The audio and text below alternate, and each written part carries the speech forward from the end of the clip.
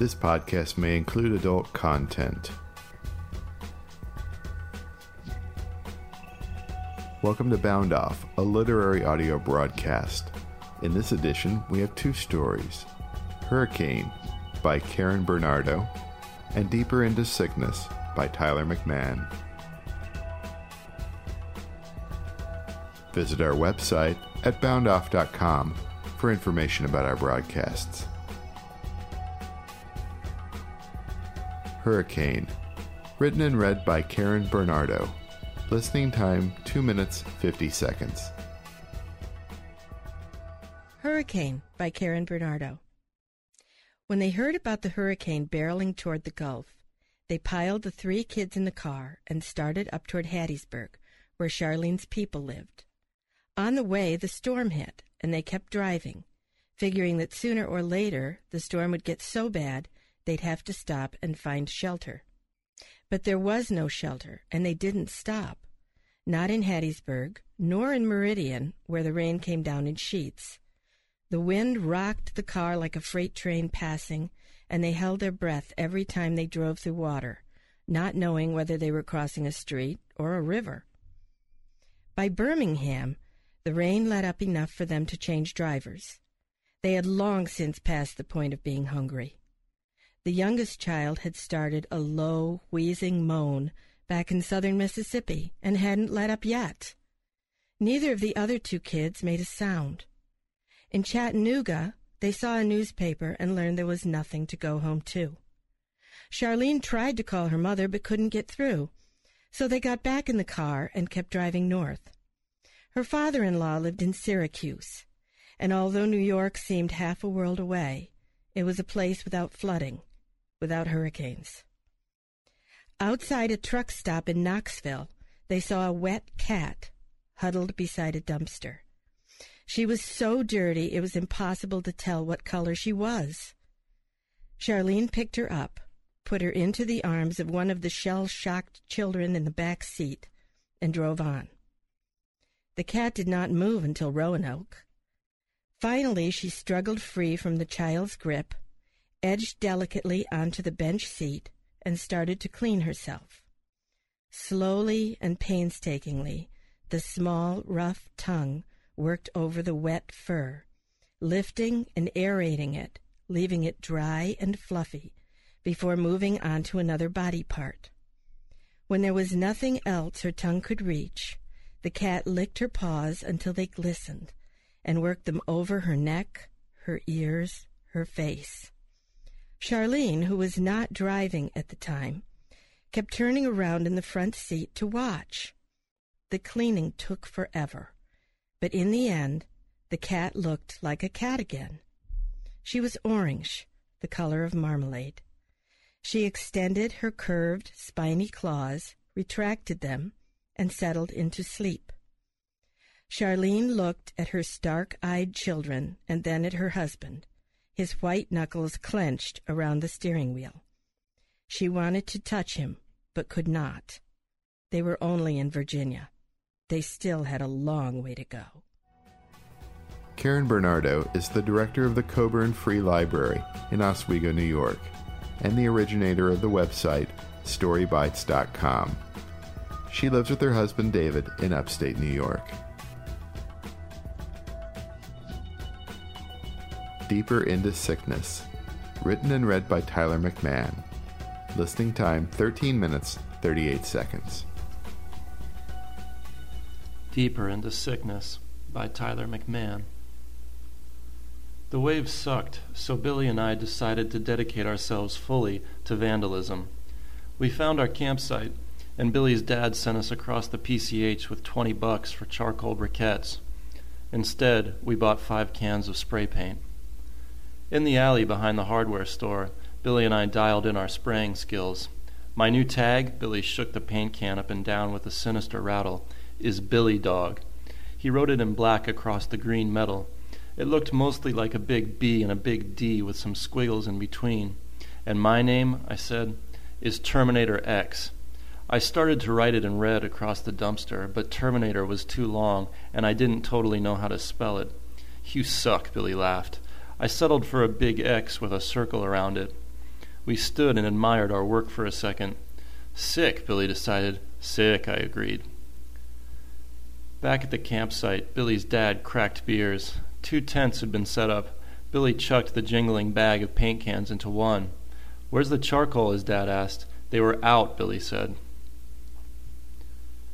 Billy and his family were about to move to the Inland Empire. This was their last big weekend at the beach. My parents thought that Billy's dad was a redneck, which was basically true, and normally didn't let me stay with them. This time, because they were moving, I got to come along. Billy's stepmom walked up with a pack of hot dogs and a bag of potato chips that I could tell was probably the cheapest she could find. She set her groceries on the picnic table. As she reached into the cooler for a beer, I watched her boobs sag inside her bikini top. Billy's dad told her that we'd failed to get the charcoal. "Christ, Jim," she said, "they got charcoal down there at the damn camp store." Now, with more money, Billy and I skated to the camp store. We bought the charcoal this time and played skate outside. Billy almost beat me with a monkey flip, but then I invented a new move called the charcoal briquette and took the game. "Excuse me," a butch-looking blonde woman in uniform had snuck up on us. "Can you boys read what that says right there?" She pointed to the no skateboarding sign on the curb. Her khaki shirt was covered in patches. There was a badge pinned to her chest and a gun in her belt. She wore the wraparound athletic sunglasses that weren't in style anymore. No, Billy said. "First time is a warning," she said. "Second time, we confiscate the boards." She hooked her thumbs into the front pockets of her uniform shorts and walked away. "Why are you hassling us, pig?" Billy didn't say it until she was out of earshot, but I laughed a little anyway. That night, we lay awake in our bags waiting for Billy's parents to fall asleep. "Dude," I asked, "why is your dad moving to 909? "Shut up," Billy said. "Is it because he's a redneck and he likes to commune with his redneck brothers?" "Shut up." Soon, the sounds of 2 sets of snores came from the other tent, and we snuck out with our paint cans. The moon was full and perfect for tagging. We sprayed the stairs down to the beach. We wrote our names on the rocks at the base of the bluffs. The state should have paid us for the paint job that we put on the nearest lifeguard tower. Billy rocked the red and yellow, me the black and green. We worked our way down the beach like this, painting and laughing and saying "sick." At the next lifeguard tower, a bum lay asleep along the platform. "He smells like piss," Billy whispered. I put my nose up to his crusty army coat and nodded. The 2 of us walked further south and sprayed the rocks all around. "Dude," I said, "I bet you won't tag a wave." Billy ran into the water up to his ankles, waited for a little mini-wave, then tried to write his name across the face before it collapsed. I laughed. "I bet you won't tag the moon," Billy shouted. We both turned up to the sky. The moon was so full and clear it was retarded. I lifted my spray can and made a big X right over it, like checking off a choice on a standardized test. In front of that giant whiteness, I could see the letter form in a mist of paint and aerosol for a second or 2 before it disappeared. It was sick, but Billy was standing too far away. He wouldn't have seen it, so I didn't say anything. Of course, the tagging was cool, but I couldn't help thinking that there was a way in which it sucked as well. With everything we did so far, it seemed like there was a little bit of lameness mixed in. I knew it was the fact that Billy was leaving soon, and that this might be the last chance we'd have to vandalize anything together ever again. But still, I didn't want that. I wanted to push this whole trip even deeper into sickness, so that we wouldn't feel the lameness at all anymore. I wanted all the waves to be big, all the graffiti to kick ass. "Dude," I said to Billy at last, "bet you won't tag the bum." Billy crept up to the lifeguard stand, and I followed along behind. On the shoulder of the army coat, Billy squirted a little blast of red. Probably passed out or something. The bum didn't move at all. Billy drew a long line down the length of his leg. Nothing. I wondered if the bum was even still alive. Billy looked at me and shrugged. Then it was on. We both sprayed with a can in each hand, drawing shapes and lines all over his clothes. For a few minutes there, the world was nothing more than muffled giggles and hissing spray cans, and the joy of getting away with something we weren't supposed to do. When we turned his body onto its back, the bum didn't even stir. 2 black circles went over his eyes like a skull. Billy drew a bullseye on his forehead, stripes all the way down his chest. None of his skin or clothing did we leave untagged. Finally, this was sick enough for me. We were already done when the bum moved in his sleep and made a sort of animal noise. Billy and I dropped our almost empty spray cans and ran back to our tent. In the morning, we took our surfboards down and sat on the beach. All the rocks had our tags on them, but with the sunshine, it wasn't quite as cool-looking as we'd hoped. The waves didn't suck as much today, but the water was crowded with old guys on longboards. "I fucking hate kooks," Billy said. "Dude, give me your board when you move to 909. Billy had bought a brand new board, a sick one with channels, right before his dad announced their big move. I reached across and touched the edge of one smooth corner near the tail. "Fuck off," Billy slapped my hand away. "They don't even call it 909 anymore." "It'll always be 909, I said. "Look," Billy said. The ranger bitch came toward us from over by the stairs. "Be cool." We both turned and stared out at the shitty waves. "You two wouldn't know anything about any spray painting going on around here, would you?" "What's spray paint?" Billy asked her. I couldn't help it and busted up laughing. "You want to get cute with me?" she said. No," Billy said. "I'm watching you too." She pointed at her own ugly, out-of-style sunglasses with her first two fingers, then pointed them back at us. We both laughed out loud. The ranger bitch walked off. All day long, Billy's dad and stepmom did nothing but drink beer, get sunburned, and start fires. The camp stove in the morning, then the charcoal grill, later a wood fire in the iron ring after dark. Yet all we ever ate was hot dogs and quesadillas. They sent us to the store for more lighter fluid around dinner time. "Dude," I said to Billy as we skated down the hill, "how many times has your dad been married?" "Shut up." We paid for the lighter fluid and had $6 left over. The clerk wouldn't sell us cigarettes, so we bought some generic energy drinks instead. We sat chugging them on the curb with our skateboards. A couple people pointed toward the stairs, then laughed. "Look," Billy said. I spit out a mouthful of caffeine and sugar when I saw it. There was our bum, totally painted up and in the daylight, covered from head to toe in red, green, yellow, and black. He looked like the flag from some made-up country, a place always having invasions and revolutions. Sickistan, it might have been called. A group gathered around, only the bum didn't know what everybody was pointing and laughing about. He kept turning around behind himself to see. It was fucking awesome. Billy and I laughed so hard we were about to cry. We carried our skateboards and energy drinks and bag of lighter fluid over to some bushes where we collapsed and laughed some more. "You think that's funny?" The voice came from above. We looked up and saw the ranger bitch standing there, looking straight down at us. Back at the stairs, the bum cowered like a caged animal. He turned and ran back down to the beach. "You two are sick, you know that?" That's when we fully busted up laughing. A line of sugary drool came from the side of Billy's mouth, and I thought he might puke.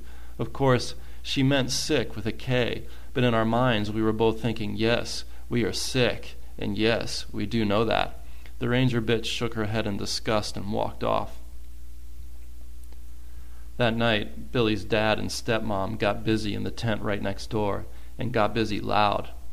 "Dude," I said, "your dad's going for it." "Shut up." Billy whispered it so softly I could barely hear him over the grunts and coos coming from his parents. We had only one can of spray paint left, but we'd planned to share it and do some more tagging after the adults fell asleep. Maybe it's all the hot dogs he eats that make him such a love machine. I couldn't help myself. The air mattress shook underneath me with muffled laughter. "Shut up," Billy said again. His sleeping bag made a whooshing sound as he turned over.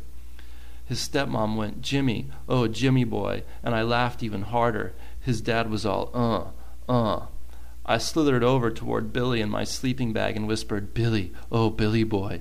"Fuck off." Billy twisted around and came at me with the blue paint.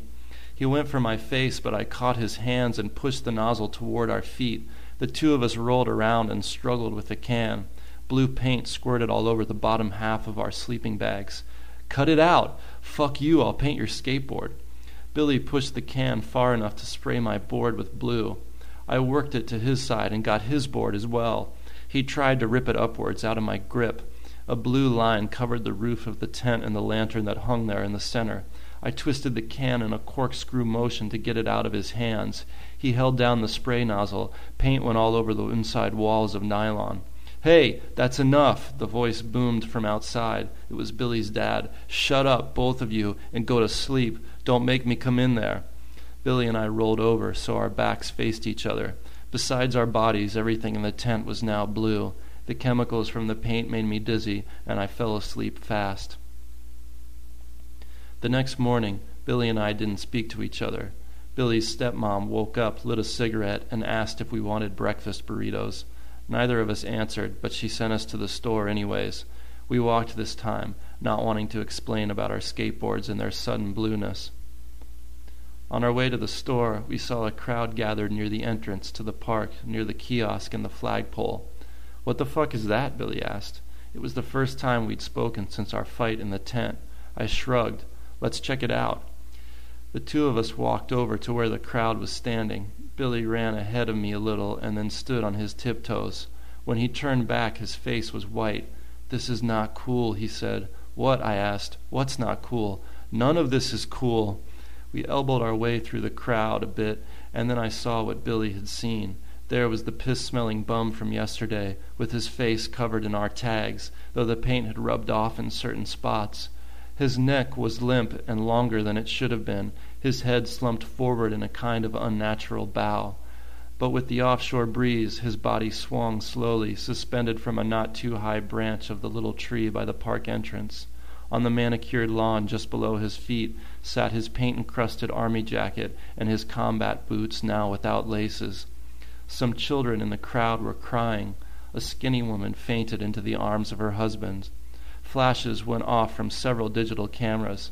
I turned to Billy. He was right. None of this was cool. His face wrinkled and reddened itself towards some serious tears. My whole life, I'd been separating the world into things that are cool and things that suck. For the first time, as I watched that dead bum hanging there, and shame washed all over me like a wave, I hoped that things were not so simple, because if they were, then I had to face the fact that, in my heart, I was probably not one of the cool people. More likely, I sucked. The ranger was right. As a human being, I was sick with a K. "Look," Billy said, pointing in the other direction. I turned and saw the ranger bitch. She walked with long strides from the direction of our campsite and carried a large Ziploc bag with our blue can of spray paint inside. Billy's dad stumbled along behind her in boxer shorts and bare feet. His belly bulged red with beer and sunburn like a piece of overripe fruit. As I looked up and down at the ranger's khaki uniform, her sporty sunglasses, the belt full of weapons and equipment that she had to use her hands to keep steady, I saw clearly that, perhaps for the first time in my life, I would get what I deserved. Tyler McMahon's work has appeared in Threepenny Review, Passages North, The Surfer's Journal, Barrel House, and elsewhere. His collection of surfing stories, Missing the Point, needs a publisher. Thanks for listening to this edition of Bound Off. Copyright Bound Off and the respective authors. All rights reserved. Visit our website at boundoff.com for information about our broadcasts and how to submit your stories.